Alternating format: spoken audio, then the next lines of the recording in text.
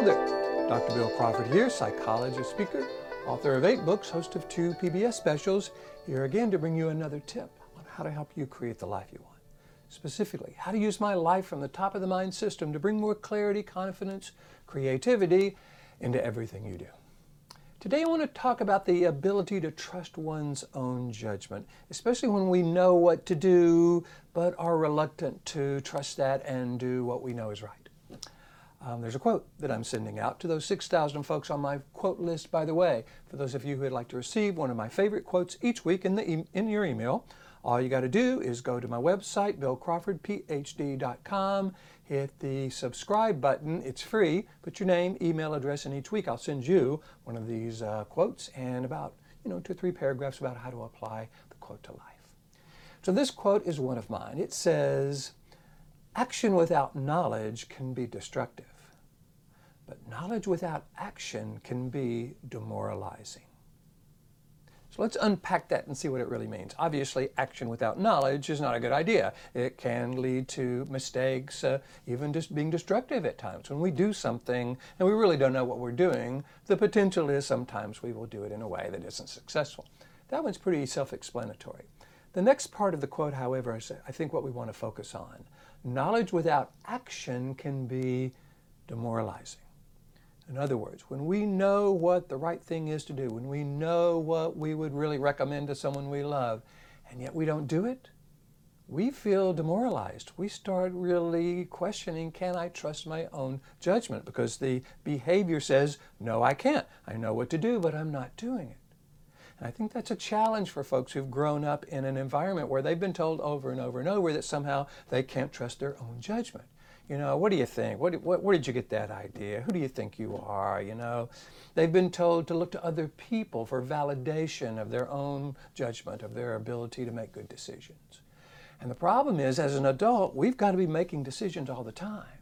And sometimes we'll know a lot of what to do. Sometimes we won't know a lot of what to do, but we'll still have a pretty good idea of what the right thing to do is. We've got to be willing to trust our own judgment around that, because when we know what to do, but we don't take action, that sends a message to our brain, by the way, that we can't trust our own judgment. For those of you who follow my life from the top of the mind philosophy, you know I really look at how we create our life based on how the brain processes information. The middle brain limbic system is always kind of scanning the environment, looking for data. It is the scanner, processor, router part of the brain. It scans the environment looking for data and then either routes it down to the brainstem, where our fight or flight responses are triggered, or up to the top of the mind, the neocortex, where we have access to our interpersonal skills, problem-solving skills, clarity, confidence, creativity, etc. So when we know what to do, when we have clarity from this upper 80% of the brain that this is the right thing to do, this is something I would recommend to someone I love, this is how I want to be defined, I've chosen this because it is both purposeful and effective. When we're clear about what to do and we don't do it, that really sends a message that we can't trust our own judgment. And that starts to undermine all of our ability to make decisions in life. Because if we can't trust our judgment over here, well then how can we trust it over here? And maybe this is a small thing, but what if that kind of bleeds into the big things? So what I think we want to do is to be willing to recognize that trusting our own judgment, knowing what to do and then doing it, is going to be a really important component of creating the life we want. Now, sometimes we may not do the right thing, If we think we know what to do and we do it, we may find out on the other side of that, whoops, that wasn't the right thing. But if we can trust our own judgment, we can say, okay, knowing what I know now, how would I do that differently in the future? See, we're not perfect. We're going to be making some mistakes. Even when we think we know what the right thing is to do and we do it, sometimes it won't work out. But if we can trust our own judgment, we can look at that not as some sort of failure on our part, not some sort of indication that there's something wrong with us, but just good information about an action that we took that missed. That's what I call a mistake. A mistake is an action that we took that missed. Did you know the original meaning of the word sin was an archery term? It meant to miss the mark. So given that we're not perfect, given that we're not going to ascend anytime this afternoon, we're going to make some mistakes. So sometimes we're going to think we know what to do and we're going to do it and it's going to turn out to be not the right thing. That's really not the problem. The problem is, what does that mean about us? If we take that as one more reason why we shouldn't or can't trust our own judgment, that becomes something that's going to get in the way of our clarity, confidence, and our creativity, and in the way of us creating the life we want. On the other hand, if we say, okay, now I know something I didn't know before I made the mistake. Taking that knowledge, projecting that into the future, knowing what I know now, how would I do that differently in the future? What would I recommend to someone I love here?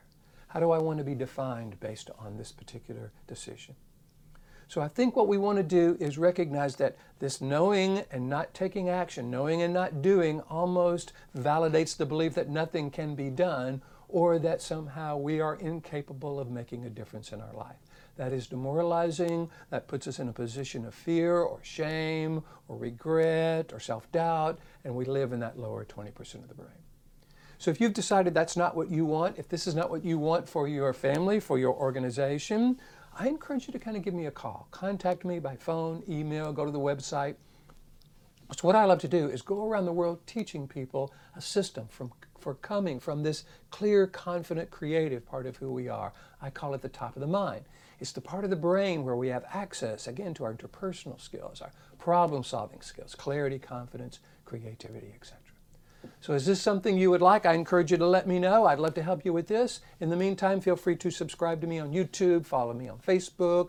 I post these on LinkedIn and Pinterest and Twitter and all the social media. iTunes, feel free to subscribe there.